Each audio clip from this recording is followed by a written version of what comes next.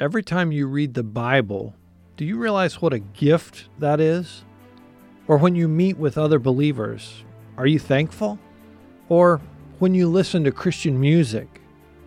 A gospel worker named Dr. Berhane lived in Eritrea, where all those activities are illegal. He says the government of Eritrea will sometimes make citizens sign a statement that says, I will never meet with other Christians. I will never read the Bible. I will never pray. I will never share the gospel. And I will never listen to gospel song. Jesus never promised his followers an easy path. In fact, he told his disciples that the world would hate them. He sent them out as sheep among wolves.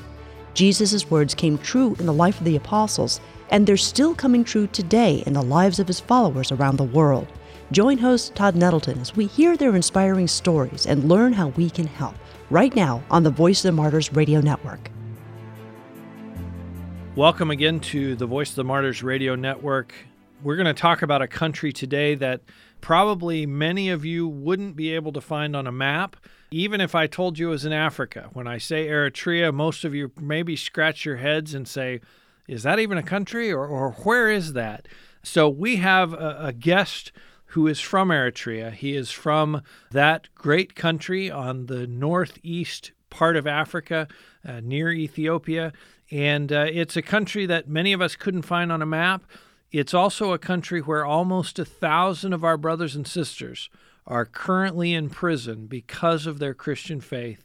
None of them has been formally charged with a crime. None of them has had a trial or been given a lawyer. They simply are arrested and disappear into the prison system of Eritrea.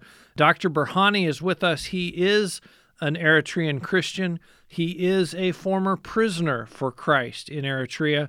Dr. Berhane, welcome to the Voice of the Martyrs Radio. Thank you for having me. Most of us don't know much about Eritrea. Why is the government so opposed to the church? Eritrea came into existence, the new government, in 1993. And before that, our president was a leader of the rebel group, and it was very strong Marxist. And in fact, our president was in China under Mao, so he was indoctrinated by these Mao ideas. So he was trying to do the same like what Mao did in Ethiopia in the 60s and the 70s. So that's what the main reason.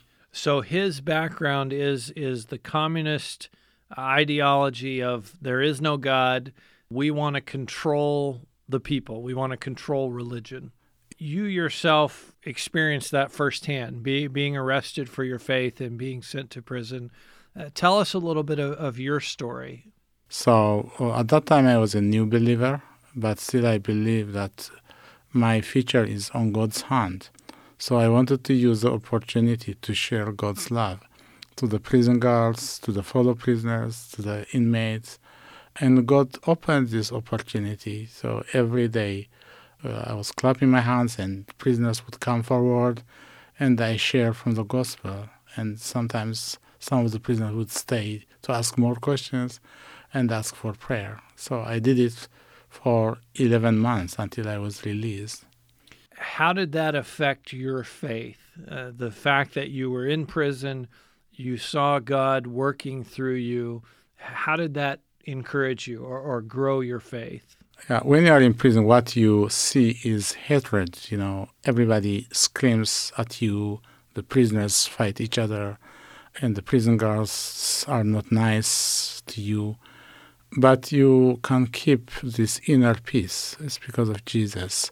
And you wanted to share that peace to the guards and to the prisoners. And sometimes you see people being touched by that, and they want to hear more about it, and they start to appreciate, your faith. So this encouraged me to do more and more. Some people even were asking and were praying and were inviting Jesus Christ to their heart. And when you are in this prison, it's not like prison in the West. Most people were not sentenced. Most of the people were never charged. Just they keep you there. And one day they call 5, 6, sometimes 20 people and execute them. So nobody knows when he or she is going to be executed. And I remember one night, 2 guys came to my bedside and borrowed my Bible, and they read together and prayed. The next morning, one of the guys were executed. So when you see those people being prepared, to face eternity, you appreciate that me being there that was the purpose of God. So a lot of people prayed with me just before they die. So that's really a good opportunity. Did you ever feel discouraged? Did you ever feel like God had forgotten you? There are times that you feel God has forgotten you, especially when you see 20, 30 people taken from you, your clothes. You become family in the prison. You eat together, you laugh together, and suddenly the prison guard comes with a list of names, and just you wait. You might be one of them, but you are not, but your friends were part of that group.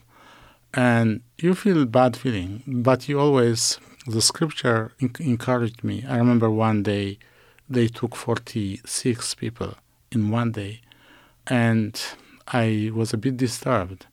Then when I look into the scripture, I was scripturing from the book of Psalms. It says, "Though I walk through the valleys of death, you are with me."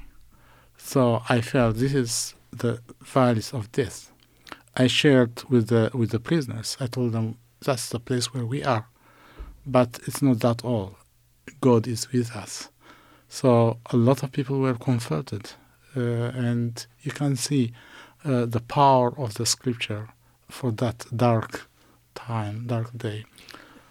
Did they allow you to keep your Bible, or did you have to hide it, or how was that? I had to hide it. I had to smuggle Bibles. So sometimes, there is always search.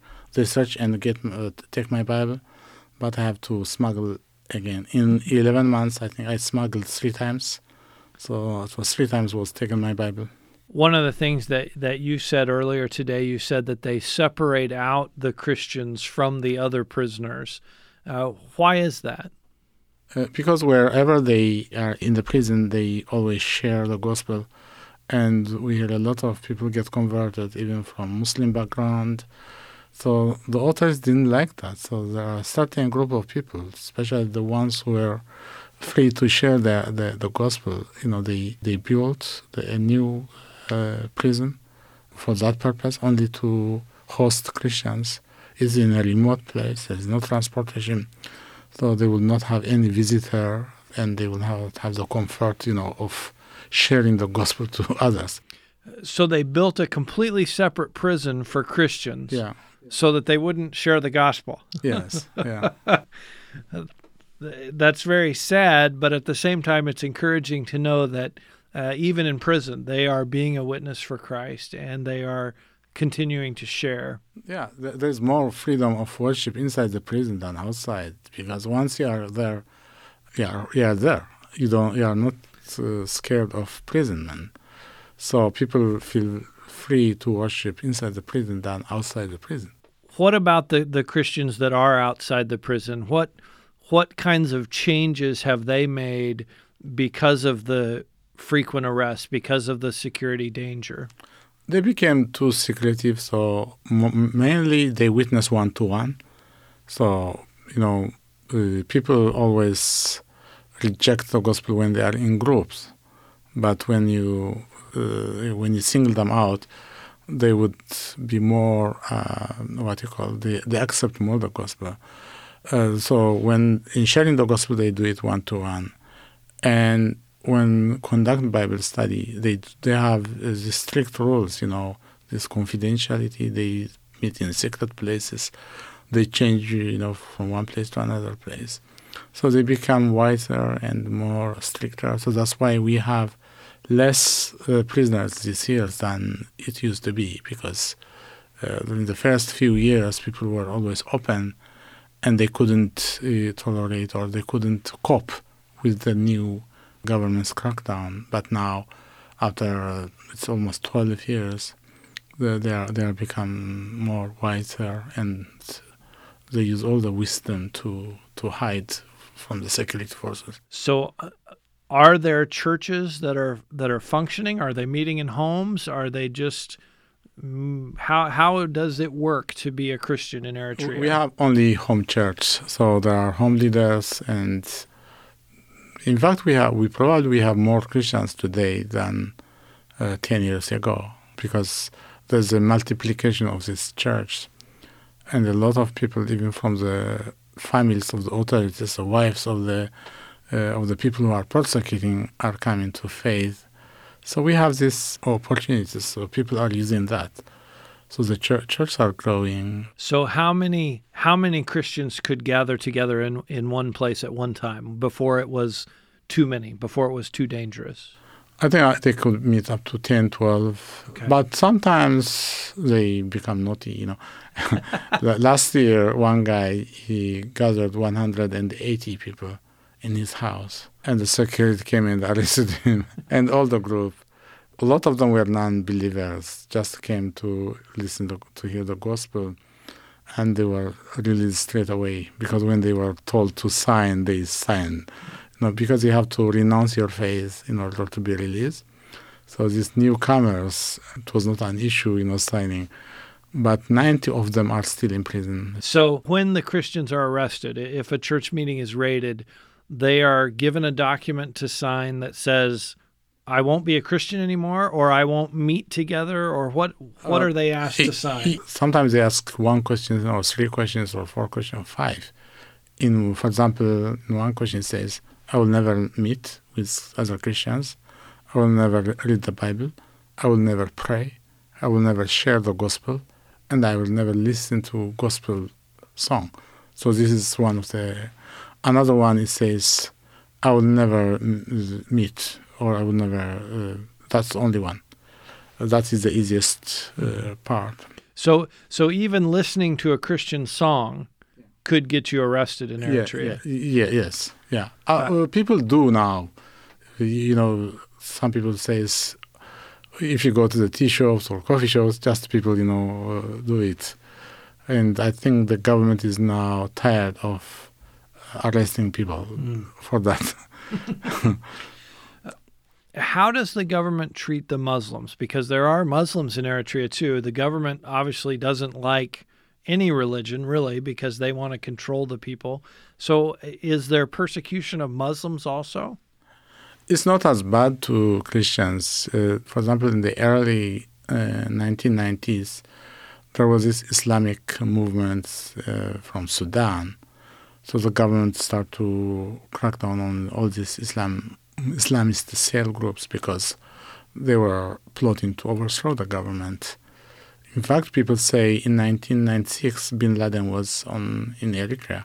He came from Sudan. So there was some Islamist movement in the mid-90s.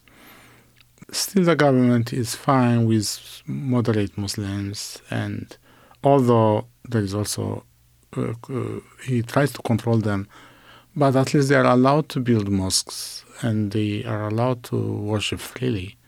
So they are not being targeted for being Muslims or for praying, but they are being targeted if they are one of the extremists who try to overthrow the president. So, how do you personally deal with the challenge of? I know your phone rings and you talk to Christians in Eritrea. You hear about the arrests, you hear about the beatings, you hear about the torture. How do you deal with that? How do you respond to that? Yeah, it's really sad. Sometimes I really struggle to cope with all this news, especially when I heard someone murdered because of his faith, or someone was badly tortured. And sometimes they take all the families with children, including the infants, and they leave them in prison in a very poor situation. I used to have sometimes nightmare. The only thing it comforted me was also the positive results that comes out of that. When they share the gospel and when people get converted and they still feel that there is the power of God with them. But it's very difficult to dealing with these issues. Well, especially I'm in a very comfortable place now in London. So are there particular scriptures that you draw strength from, or particular songs, or just how do you recharge your battery to do another day dealing with pain and suffering? Yeah, whenever I read the scripture, it's full of persecution in the scripture, In fact, Paul says, anyone who wants to live according to the will of God will be persecuted. And I know these people have choices. If they want, they can avoid persecution. And it's their choice. And it's a good choice. So that's also something that comforts me. Persecution doesn't come to us by surprise. It's a situation that we have to be prepared. When I became a Christian, I had this mentality, to suffer. I always was ready. I always live a very mild life because I don't want to just to say that I will be established in here. I never was been established anywhere because I knew one day I'm going to be taken, I'm going to be arrested. So, if you prepare ahead of time, when it comes to you, you just start to praise God because it is God who is in control. And how do you prepare? Because I think most Americans, we don't even think about the possibility that we could suffer for our faith. I think we have to read the scripture as it is. Sometimes we select some scriptures that deals with blessings, and we just want to meditate on them. But we have to balance it. Of course, God is the God who blesses us. But sometimes also He lets us go through suffering in order to share in His suffering. How do we understand the cross unless we suffer? We don't bring suffering. Suffering is not a pleasant thing. Nobody wants to. We always, it's our natural instinct to flee from suffering. But sometimes there is a place where we cannot flee. So we have to embrace it. And at that time, God gives us grace to understand what real suffering means. And out of that suffering, we can share life, the life of Jesus. We can share the love of Jesus. People know that we love them when they see us, being strong during the time of suffering. In the prison, when they were executing people, when they look at me, I was filled with the peace of Christ. They wanted to know more about Him. We want this Jesus because they knew that it was real. So suffering sometimes brings Jesus closer to our heart. And I think that's a lesson you don't understand until you suffer. I can hear you say it, but until I experience it, it doesn't really take a hold. Yeah, I never thought it would be a blessing to me. When I was a Christian, I was always avoided, suffering. But I found myself in that situation, and God gives grace for that particular time. So we don't understand when people pass through the martyrdom what they feel on that particular time, but the Holy Spirit gives them grace, and we don't understand what sort of joy they would have inside. Your work now is to be a voice for Eritrean Christians. Can you talk a little bit about your work and your organization and what you do? Yeah, about 10 years ago, I co-founded an organization. We called it Release Eritrea. And this was in response to the persecution that was happening in Eritrea. We thought we could do at least three things. One is we could let the world know what's happening in Eritrea. Secondly, we could support the Christians, financially and with some material help. Thirdly, we could mobilize prayer. Based on that, we started this organization, and so far we are helping all these prisoners' families. And also we do some work with refugees, because some Christians are now left Eritrea and they are living in Ethiopia in exile. It's estimated up to 100,000 Eritreans are now currently in Ethiopia, and hundreds of thousands in Sudan, in Egypt, in Israel. So all these people need our support. So we have different centers now. We have a safe home, a safe house in Egypt, 3 safe houses. When people get kidnapped by the Bedouin in the Sinai, sometimes when they flee from their kidnappers, so we get them and house them in our safe house. And after they are released from prison also in Egypt, we send them to our safe house. In Israel, we do mainly pastoral care, because when people pass across the Sinai, especially most of the women have, experienced all this appalling, situation like rape and torture. So we have this women's center that we conduct, that's pastoral care, counseling, and we do a lot of physical assistance also. As we close, we always want people to pray. And so as our listeners are praying for the country of Eritrea, how can they pray? How should they pray? First, we need to pray for a change in the government, because that's the main source for all these atrocities, for all this imprisonment and being exiled. So pray for the government for change. Good government is from God, so we want a good democratic government that allows us for freedom of worship. But pray also for the prisoners. Now it has been long, over 10 years. And I can understand they will miss their wives, their children. So we can imagine what sort of things have we done in the past 10 years. But these people haven't done anything, just in prison. So we need to pray for them, for their release, and also for strength, for health. And also we need to pray for the families. They are suffering from loneliness. And most of these people are left without any support, because the husbands are the main breadwinners in Eritrea. And we can also understand it's tough for the children and for the wives. So also pray for the families. Dr. Berhane, thank you for your testimony. Thank you for being a voice for our brothers and sisters in Eritrea, and thank you for being with us today. Okay, thank you very much.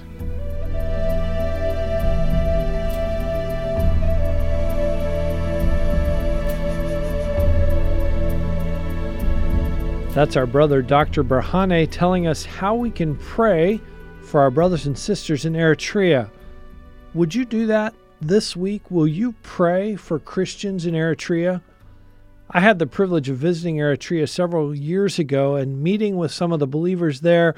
And I got to tell you, a part of that country is still in my heart. So please, this week, pray for Christians in the nation of Eritrea. The Voice of the Martyrs wants to help you connect with believers that need your prayer and your encouragement. One of the ways that we do that is through a website called prisoneralert.com. When you go to Prisoner Alert, you can read specific stories about those who have been imprisoned for their faith in Christ. Most of the time you can see their picture. You can really get a sense of who you're praying for. Right now there are 5 prisoners listed on prisoneralert.com from the nation of Eritrea. And there are many others from around the world as well. So I hope that you'll take some time, maybe with your family, maybe with your Sunday school class, and get to know some of these prisoners. The other way that you can get involved through prisoneralert.com is to write letters to them and to write letters on their behalf to government leaders in their country. So if you go to prisoneralert.com and select one of the prisoners and then click on the button that says write a letter, it will walk you through the process of writing a letter to that person. Again, that website is prisoneralert.com. Our guest next week is going to be Carl Moeller. He has visited many persecuted brothers and sisters around the world, like 2 young men who were beaten and thrown off a bridge. Carl says that when they came to, they got up and walked right back into the village that they had just been beaten in and continued to share the gospel. Carl's going to be talking about some of the lessons that he learned from persecuted Christians You won't want to miss it, so join us next week right here on the Voice of the Martyrs Radio Network.